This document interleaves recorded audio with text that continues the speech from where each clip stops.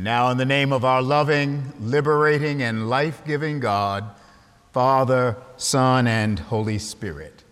Amen.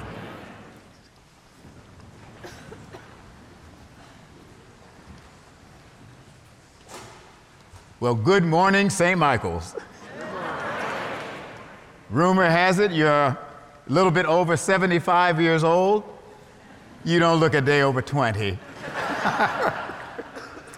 Thank you for just such a remarkable time to spend with your rector and so many people from this congregation, your clergy, your staff, your leadership, your foundation, your vestry, parishioners.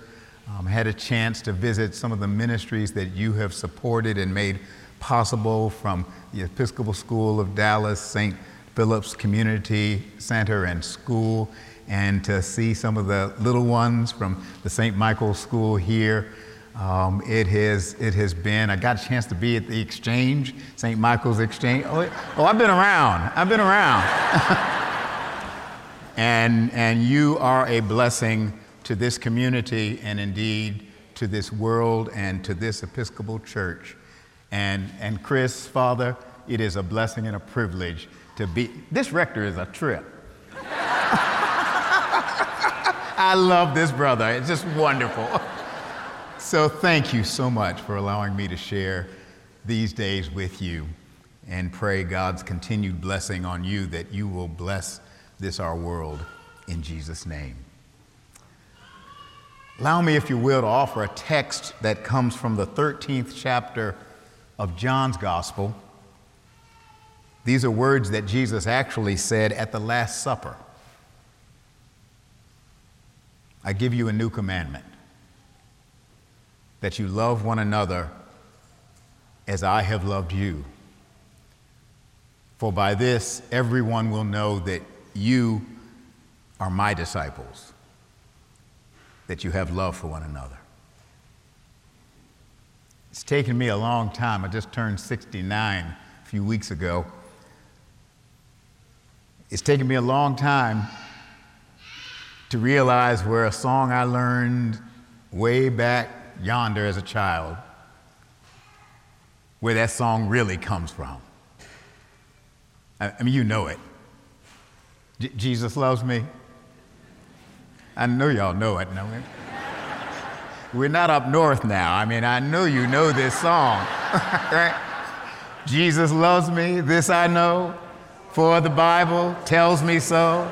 Little ones to him belong. They are, but he is. Yes, Jesus loves me. Yes, Jesus loves me. Yes, Jesus loves me. Why? Because the Bible tells me so.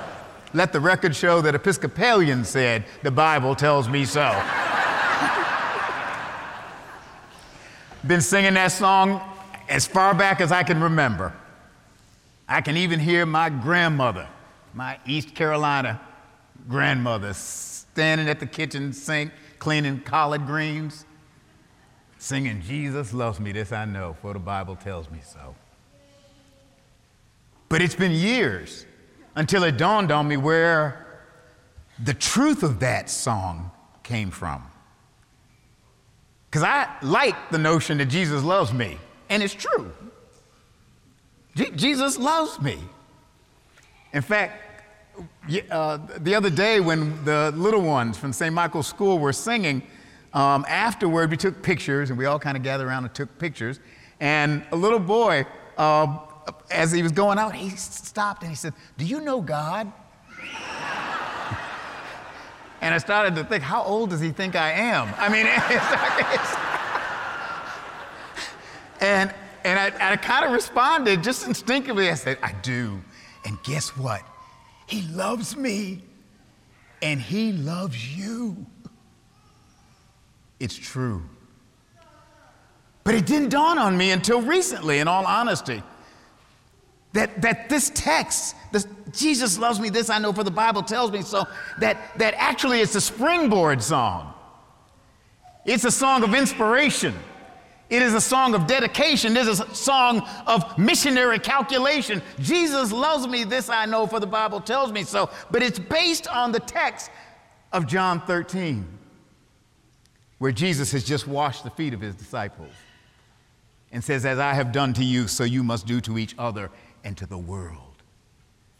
And then Jesus says, a new commandment I give you, that you love one another just as I have loved you.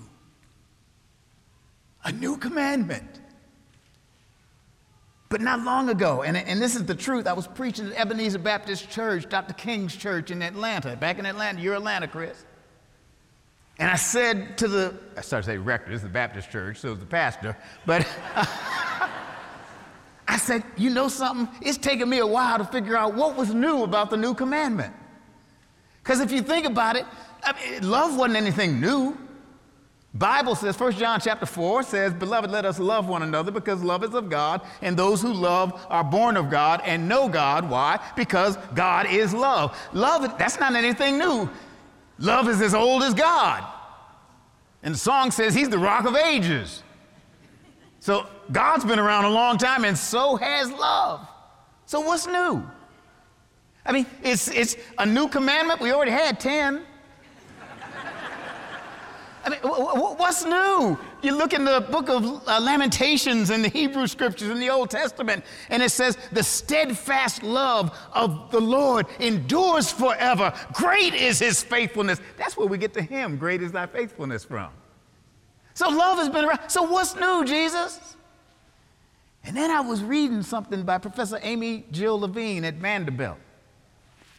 And she said what was new was not love, but what was new was when he says, love one another as I have loved you. The new thing was the call, not just to those of us who are Christian, but to those of us who are human, to love each other just as God loves you. To love the way the God who gave you life in the first place. Do you know you were given life? You didn't do anything to deserve it. Your parents had a little role to play, but you didn't do a thing. All you did was show up. Right? And yet, this was given to you. You are already proof of amazing grace, how sweet the sound that saved a wretch like me. We didn't do anything. It's the fact that we are here at all for any moment of life is a gift of love, of the God who the Bible says is love. And he says, if you want to know what life looks like, if you want to know how to live it, if you want a life of dignity, vitality, integrity, a life saturated with eternity that not even the power of death can take away from you, love like God loves. The God who so loved the world that he gave his only begotten Son. The God who so loved that little boy who asked, do you know God? The God who so loves the little ones and the big ones. The God who loves the people of Ukraine right now. And even the people of Russia. Loves them enough to help that nation learn to do what is right. Loves us enough to help us receive refugees if we gotta. Loves us enough to care for each other. Oh my sister, I'm giving y'all some good medicine this morning. Oh, if I was Oprah Winfrey, you'd have to pay some serious money for this. And I'm free, I don't cost a penny. But boy, let me tell you. No, what was new was this love like the love of God. Jesus loves me, this I know, for the Bible tells me so. Now you may be wondering, this is good, preacher. At least I hope you're thinking it's good. But anyway, what's it got to do with Palm Sunday? I'm glad you asked that question because I knew you were wondering about it. And the truth is, I remember back when I took a course in Greek mythology. The ancient Greeks, in one of their myths, had a struggle between Eros and Thanatos.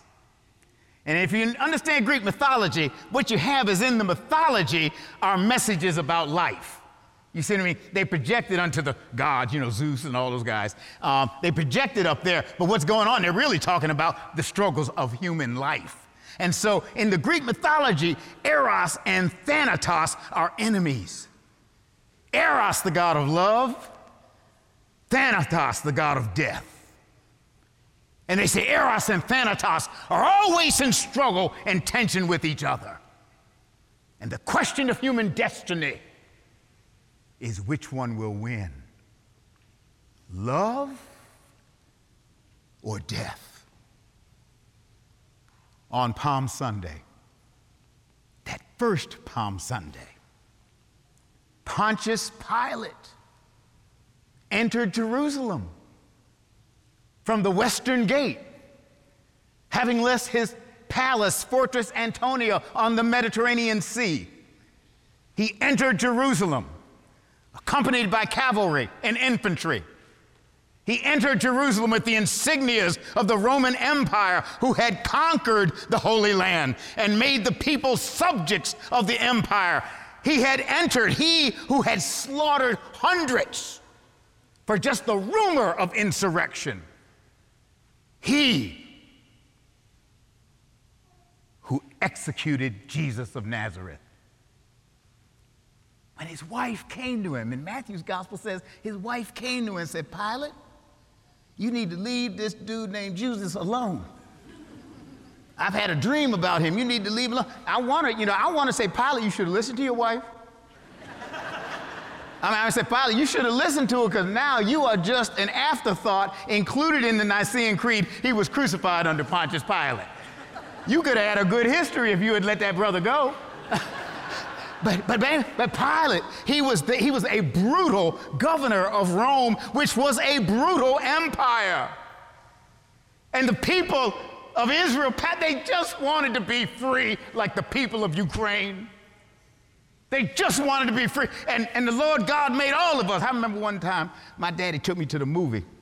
Now, I'll tell you how long ago this was. This was when the movie Exodus was playing. Yeah, there are only a few of us old enough to remember even when that was, about 1960 or somewhere there about. And I remember, and it's the story of the Jewish people finding their homeland and becoming free. And we were coming out of the theater, and I was probably 8 or 9, I guess. And my daddy said, the Lord didn't make anybody to be under anybody else's boot. He made us all to be free. We are blessed to live in a country where, in spite of all our hardship, freedom is a watchword. And if we would be a shining city on a hill, let us help people around the world find that same freedom. No, Pilate suppressed it, like what's going on even now. And he came through the western gate because the Passover celebration was about to begin. And he knew that the Passover celebration was a celebration of freedom, the freedom of Moses. Go down, Moses. Y'all remember that song? You remember Moses? You know Charlton Heston. Yeah. And that Moses, he took Hebrew slaves and led them to freedom. And Pilate knew that the people would get excited and hope.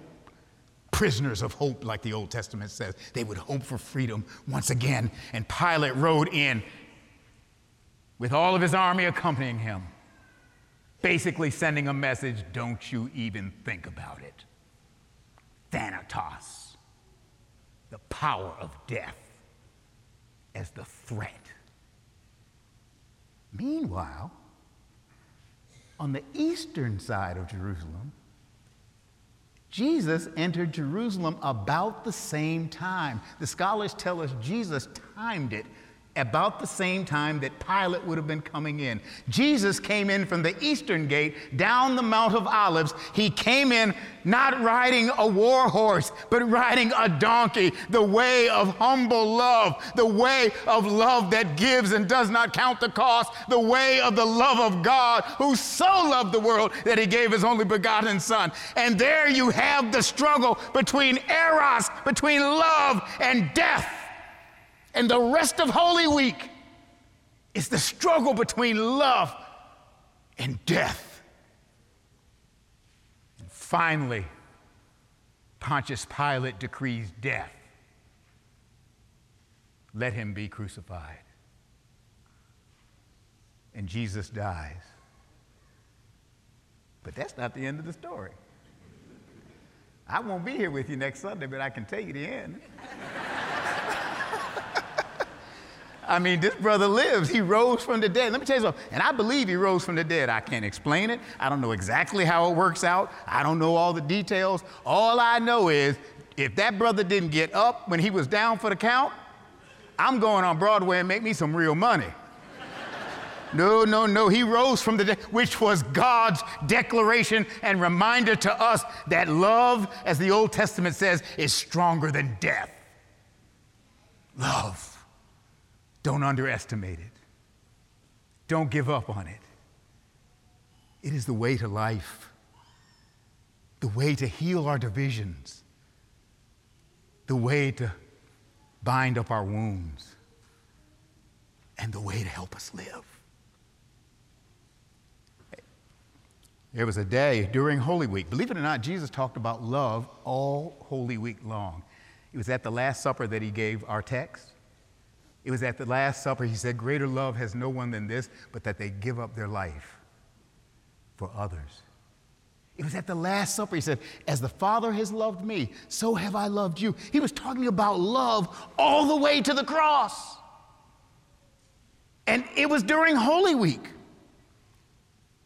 that a lawyer came up to him. Any lawyers in the house? I know Episcopalians. I know y'all are here. Yeah, a lawyer came up to Jesus in Matthew 22. If you don't believe me, that was actually Holy Week. It was Holy Week when he said the words of our text. It was Holy Week. If you look at the Gospels, the passages about love cluster during this week from Palm Sunday to Good Friday. And this lawyer came up to Jesus and he said, great teacher, what's the greatest law in the entire legal edifice of Moses? He had over 600 laws that were basically to expand on the Ten Commandments and apply them to daily life in the ancient world. And so what is the greatest of all these laws? Jesus reached back to Deuteronomy and Leviticus. You shall love the Lord your God. This is the first and the great commandment. Love the Lord your God with all your heart, all your soul, all your mind, all your strength. Oh, this is the first and great commandment. Love the Lord God who created you. And don't be ashamed to love God. He loves you. Well, what the heck? Might as well. Love the Lord your God. And you shall love your neighbor as yourself. Now, I got to tell you, love your neighbor. Now, it doesn't mean like them. There's a big difference between loving and liking. See, love is a commitment. I am committed to your welfare as well as mine. I like how those lights came on. You got a good shop here. I like this.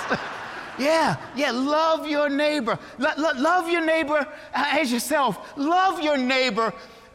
Commit your life to seeking the good and the welfare, not just of yourself, you got to take care of yourself, but also of your neighbor. I'm telling folk, Episcopalians all over the church, I need some Democrats to love some Republicans, all right? And I need some Republicans to love some Democrats. And independents, you can go either way, but love somebody. We love, and we want to rebuild and reknit this nation. Love one another. Love your neighbor with reckless abandon.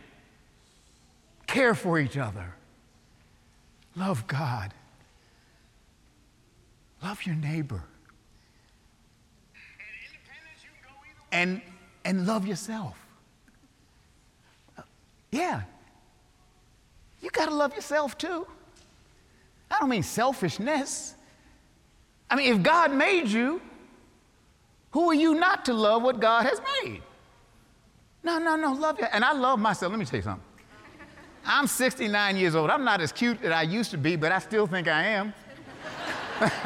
Right? You got to love yourself. In fact, I have a routine when I get up in the morning. This is true, children. I get up in the morning, and I get out of bed. I get up a lot earlier than my wife, and she's at church now, so she's not seeing this. But anyway, I get up and I go over to her little vanity thing. I know why they call those vanities, because the lights make you look better than you really do. And so I go over to the little vanity and I look in the mirror, and I kind of have to wipe my eyes, and I look some more. I say, Denzel Washington? Is that you? Oh, you pretty thing, you. Oh, Michael Curry, you are just as beautiful as you can be. Let me tell you something. I know it's an illusion, but I'm going to live my illusion. Love yourself. Love your neighbor. Love your God. And love each other as God loves us. Because Jesus loves me, this I know, for the Bible tells me so. Little ones to him belong. They are weak, but he is strong. Yes, Jesus loves me. Yes, Jesus loves me. Yes, Jesus loves me, for the Bible tells me so. God love you. God bless you. And may God hold you and those you love and all the human family in creation in those almighty hands.